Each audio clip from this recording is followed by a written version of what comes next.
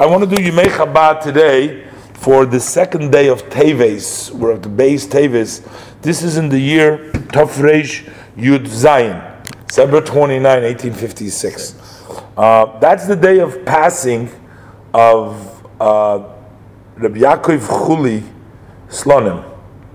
Rabbi Yaakov Chuli Slonim was a son-in-law of the Mittler Rebbe. He was the husband of Menucha Rachel. That was the name, Menucha Rachel, who was the daughter of the Mittler Rebbe. The Mittler Rebbe, we learned, had several children. We've learned about three of his children mainly. We've learned about the Mittler Rebbe's. The Mittler Rebbe, of course, was a son of the Alter Rebbe, but we learned one daughter married the Tzemach Tzedek, Rebbe Nachum Mendel. That was Chaya Mushka. That was the third Lubavitcher Rebbe. Okay.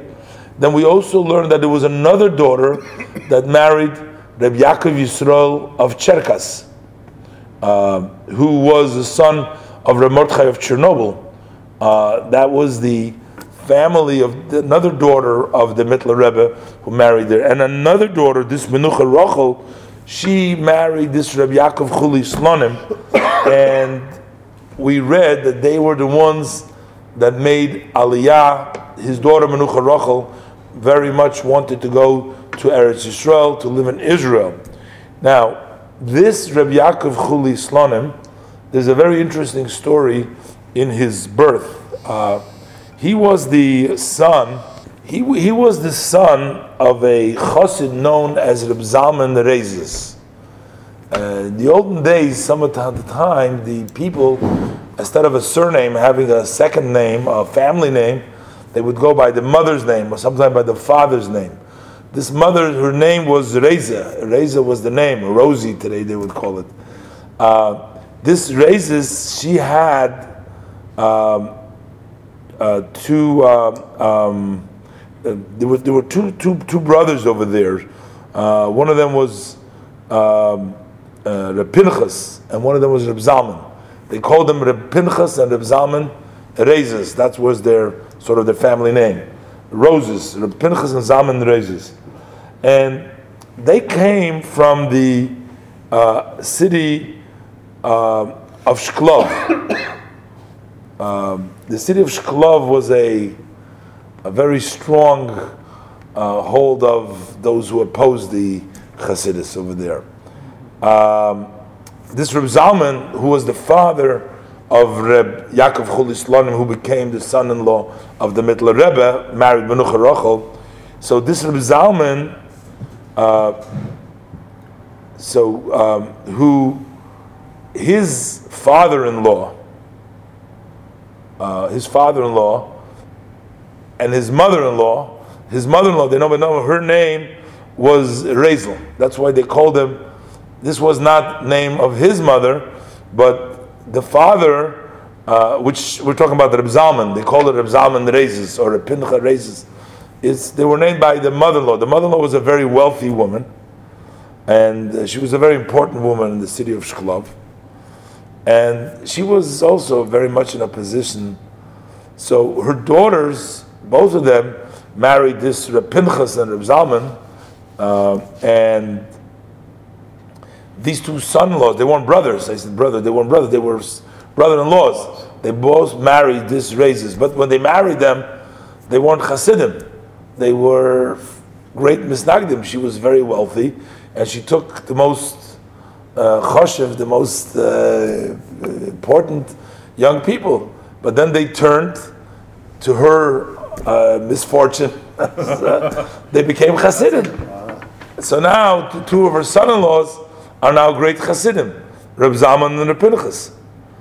And she couldn't stand that, and she was like up there. Now I'm not sure about what happened with her husband, but he didn't figure in this case. she was the powerful. I don't know. I'm not sure exactly what happened with but she used to cause a lot of troubles for her son-in-laws. Now, when her daughter, who was the wife of Rabbi Zalman, now the mother of Rabbi Yaakov Chuli, who married Menucha Rachel, the daughter of the Mittler Rebbe, when his daughter, wife of Zalman, was about to give birth, especially in those days, the doctors said that her life was in danger, that she was, and she reluctantly agreed to travel to the Alter Rebbe. She didn't have any choice to ask the Alter Rebbe for a blessing that her daughter should, go through this birth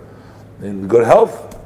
So the Alter Rebbe told her, if you promise me to stop degrading and bothering your son-in-laws, so then I promise you that the birth is going to go through peacefully.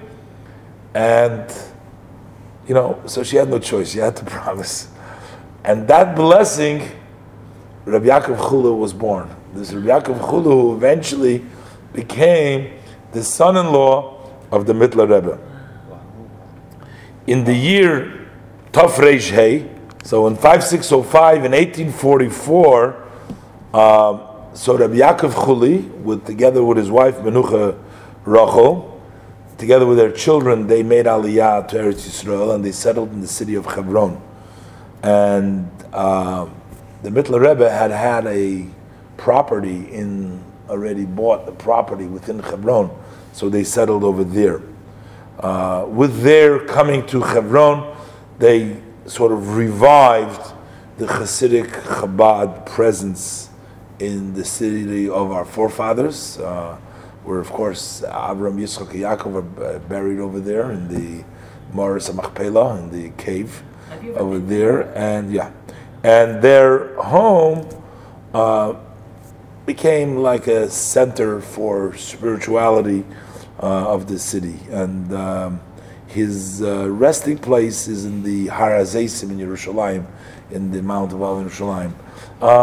Following this presence of the daughter of the Mittler Rebbe, eventually many other Hasidim, followed, and we already learned that the Rebbe Rashab, but that was right before World War I, where they sent students to revive again the city of Hebron, and there was a lot of unfortunate, the community with the Arabs, with the things, was always problems over there. Eventually, the yeshiva that used to be in Hebron actually went over to Yerushalayim, went into Jerusalem, and it continues in Jerusalem. There is no official Chabad yeshiva now in Hebron. I mean, besides, they rebuilt, Kiryat Arba over there. They have the Jewish settlement, but that was the story with them.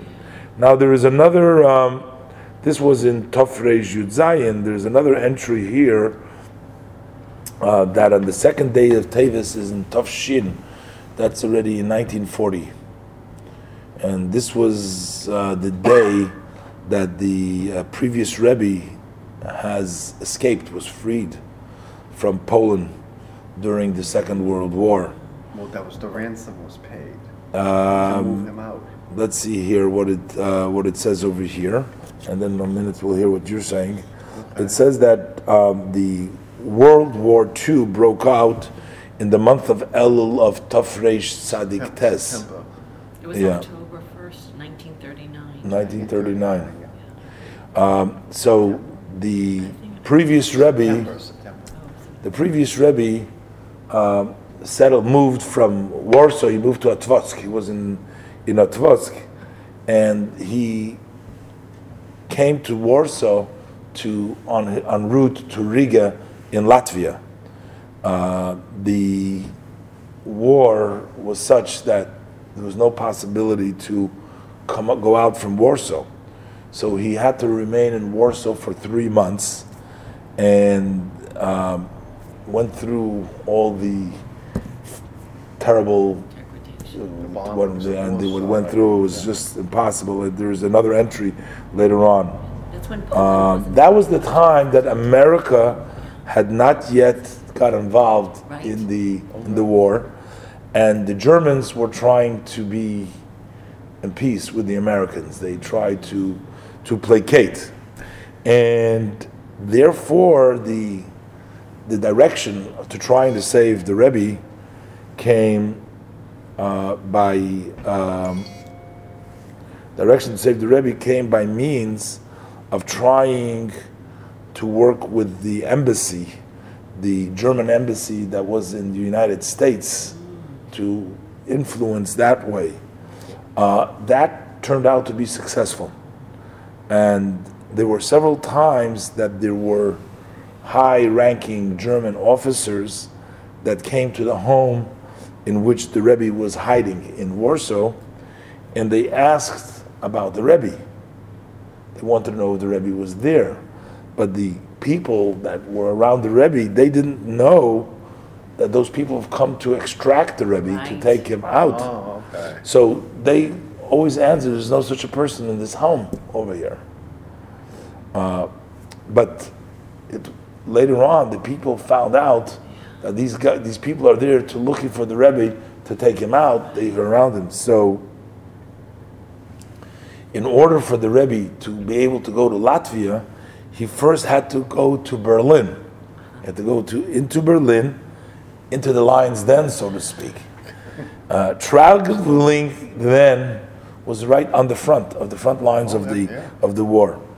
So in order to prevent of the German soldiers who were bloodthirsty to attack Jewish people, so if they were going to see people that have beards and payas, that all they need, so they found a Jewish person who was an army he was a soldier in the First World War II in Germany, and he put on his German uniform, and he put on all of his medals that he had received for being a hero and everything else after the war, and he went along with the Rebbe as an escort to go along with the Rebbe. Several times along the route they tried to do bad to the Rebbe, but this German soldier intervened and he protected them, that they shouldn't touch them. When they came to Berlin, they needed to stay there for the entire Shabbos. And they were brought into the Jewish community home that was in the city. On the next day, the people from the Latvian embassy came. They took the Rebbe to Riga, to move them to Riga. There's another place he quotes here that after a lot of pressure from the American government has mounted a lot of pressure, also the head of the intelligence person by himself, he intervened to protect and to help the Rebbe. He gave an instruction to his assistant, who was the head of the intelligence, the German intelligence in Warsaw, that he should find the Rebbe and he should take him out of there. The head of the intelligence in Warsaw, the German intelligence, found the house in which the Rebbe was, but the people of the house didn't know who he was, and they told him that the Rebbe is not at home. So after several days, he came back to the house and he told them that he came to take the Rebbe out. And he himself took the Rebbe and his family, moved them to Berlin, and the Gestapo along the way, those wild animals, stopped him, but the head of the intelligence showed them that he had received orders to take these captives to Berlin. So one way or the other, this was definitely a miraculous and an unbelievable kindness of Hashem to provide from the lion's den, to even think about that you have the Germans themselves, whether it was the head of the intelligence in Warsaw or whether it was from the embassy, the German embassy over there. But either way, it is the Germans themselves that were there to save and extract the Rebbe from Latvia, and eventually, of course, the Rebbe came to the United States. So that all took place on the second day of Tevis. On the in this particular thing, he was taken out. This was in 1940. I mean, right in the 1940. It was in 1940. So that was. Yeah, right at the beginning of 1940. Oh, the beginning. Right in the beginning, Yeah, okay. January. Right, must be right in January. Yeah, because September 1st was the invasion, and the Into war was Poland. into Poland. Yeah. The war was over 30 days later. Poland had given in. Yeah. Poland, they just walked in and Yeah. took over. There was nothing. Yeah. Oh, same thing with Austria. Yeah, but this was different because that's what created World War II, was the invasion of Poland Yeah. because of the treaty with the French and the British. They gave them a mandate to be out. They didn't go out, Yeah. so that's when the war erupted. Yeah. But the United States wasn't going to go into the war. I know, until Japan bombed us. That's There why we was- got don't it. forget, you were dealing with an American government that was anti-Semitic. Oh, I know. FDR. There was only one Jew in the whole cabinet. Yeah. And I think it was, I can't remember what department it was. It was in the finance department. The treasurer? Yeah. Was the treasurer? Yeah. There was one Jew, because when Roosevelt brought in secretaries or anybody into his government, it wasn't what their religious affiliation was, it was their capability. But historically, they claim in genealogy, if you go back far enough, the Roosevelts were Jewish. Because they were Dutch, and they were in the shipping business. And that's how they amassed their fortune.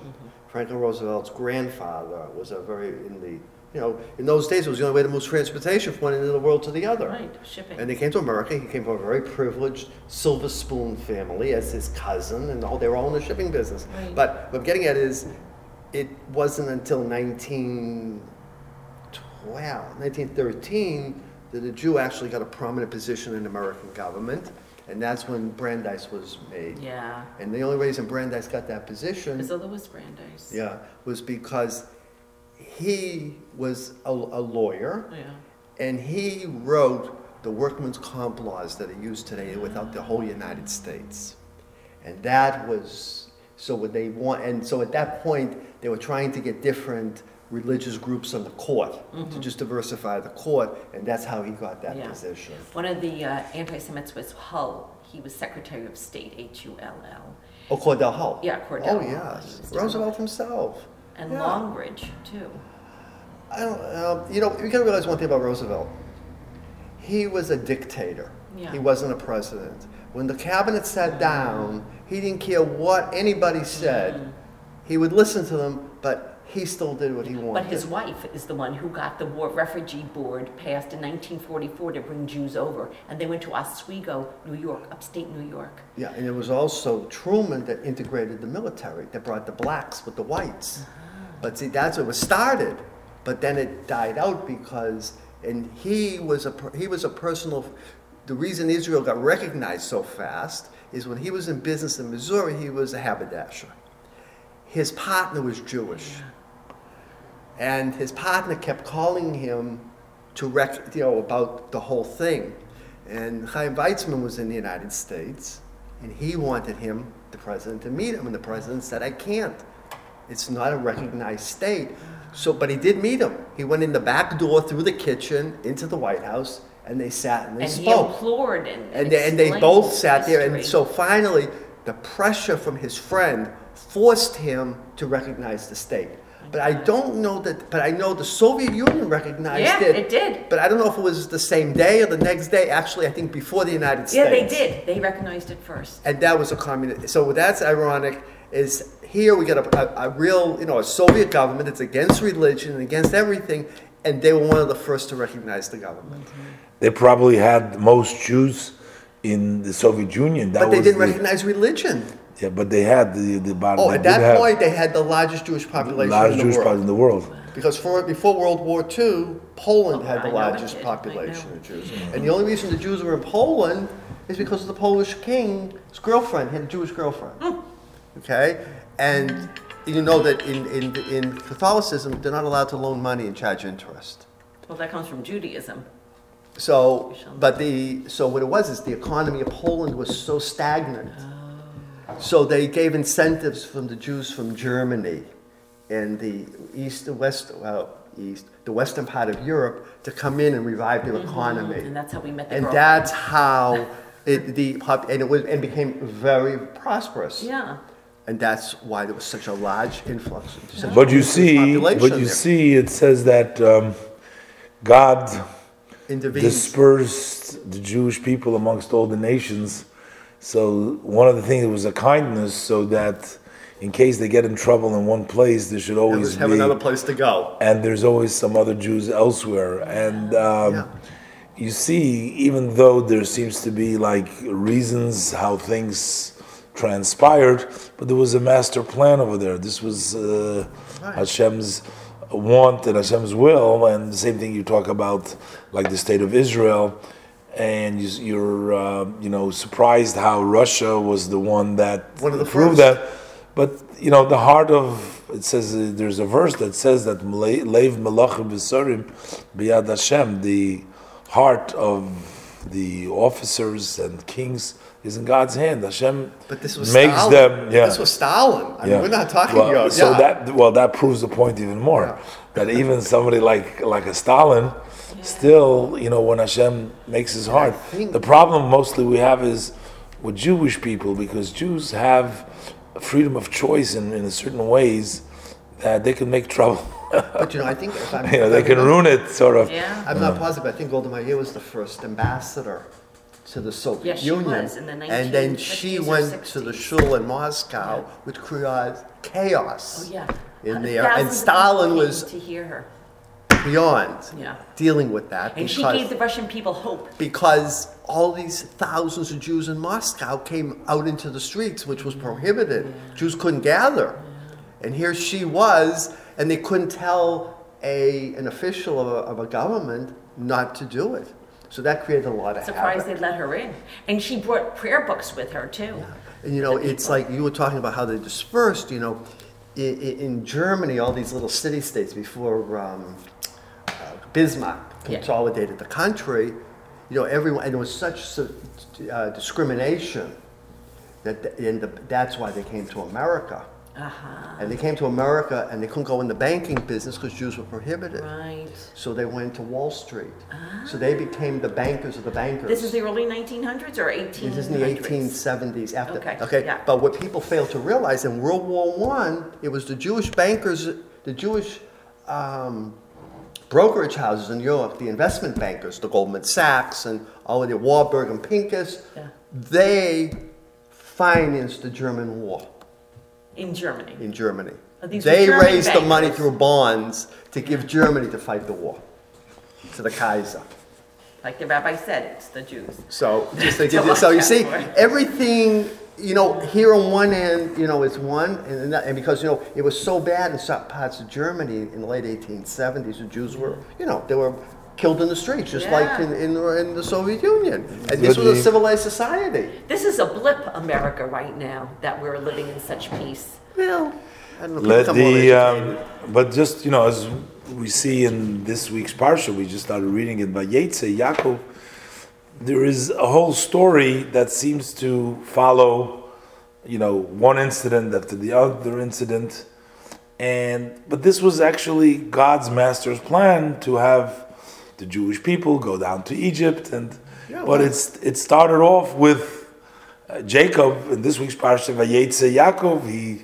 He goes down to Laban and he has all of his family over there, and then eventually the brothers take and they sell their brother and they sell him into Egypt, and then all of the Jewish people leave and go down to Egypt, and then eventually to go out and then to come back up to an the land of Exodus. Israel. So a lot of times, a lot of things take place in the middle, and while it's taking place, you There's an don't ulterior see, motive, you don't there's another see, motive involved. But you don't see the whole picture. Well, but they say then in things get history. pictured. You know what they say in history? What goes around comes around. Yes. And it's true. History does repeat itself. But the thing is, they say you have to learn from history. Absolutely. And you But gotta if learn. you learned, yes, because if you learned what happened, you'll know what's coming. Hitler said the world didn't do anything about the Turkish killing the Armenians, and no one's going to do anything about us killing the Jews. Yeah. Well, the whole test with Hitler was each invasion, especially Czechoslovakia, he tested the British. Yeah. And the British are very passive people. They used to be warmongers, but warmongers become passive. And Hitler tested them. Yeah, and no one and when they said went to anything. Sudetenland and they didn't bother him, and then he went over to the land that they took on France and Germany, where the industrial zone was, the Alsace-Lorraine area, because that's the industrial heart of Germany. And France took over as reparation for the war, and when he came in and took that over, then he said, that's it. Yeah. And nobody stopped him from building arms. Yeah. Nobody Elie enforced Wiesel anything. said it's the bystander that's almost or as guilty as the offender because they didn't speak out. Like Britain But was just the problem- bystander. You know who I that blame? I didn't do blame anything. World War II on France. France is the For culprit. giving in. Because at the Treaty of Versailles, France said, I will not sign a treaty. This is what we demand. We want reparation. We want Germany to pay for everything. And we want to put them into the ground. We want to keep our foot on them. And you can't do that to people. And make them pay the reparation. They couldn't afford to pay it. So the people were starving in the streets. People were going with wheelbarrows of money. And the country was going into a severe depression. This is after World War I. Right, Yeah. in the 30s. Meanwhile, the rest of the world was flourishing. Well, we had our But own Germany depression. wasn't. Yeah, but in the middle 20s. But the thing is, you can't do that. Late 20s was the depression, early 30s. And Wilson was against it, but he was outnumbered because he had the British was siding with the French, which was very unusual because they were always Yeah. warmongers amongst each other. That they had to, because they were living side by side. And I know Lenin promised the Russian people food, land, jobs. If you look at, just say one thing. In history, and we talked about this, I don't know if you were here, if you don't keep people's stomachs full, you have a Right. revolution. Yes. Because I told you the story that the ship was going down with the grain down the Rhine, was heading to Austria for food for the troops, because they were also starving in the Austro-Hungary. And Germany made the mistake of taking all the farmers and putting them into the military in World War I. There was nobody to grow the crops. So what happened? The people are rioting in the streets. The Kaiser doesn't know what to do. This barge comes down full of grain. They hijacked it. It was heading there. Okay? So if you don't feed you got to feed the troops. You got to feed the people. And if you don't do it, They're you have revolution. desperate, And what happened right. in Russia? Yes, I know the Tsar, communism came you in that had way. revolution because the Yeah. people were in the streets. There was no wheat. Right. It wa- I mean, things were bad to start with. It was after But that's the World War I. culmination. Yeah. That's why they had to pull out of World War I. They signed a treaty and they walked away. Okay? But things weren't any better under communism. No, they weren't. But in any event, listen, somebody's running the world, and hopefully, No, nobody's running the world. The Abraham Hashem is running the world. Yeah. Individuals, I don't think half of them know what they're doing anyways. Yeah, but that's it. But the thing is that we have to try to make this world a better place, and we have to teach the world, because you have to say that we do see that the world has progressed a lot. No In question the about it. sense of responsibility, Father, when you have a disaster happening in People some run. country, people are always there to help. Other countries, they have nothing invested there, but they'll help. Right. We have progressed as a human race. Instead of being just selfish, living for ourselves, we realize that we have to extend ourselves. There's a lot more to go. But this is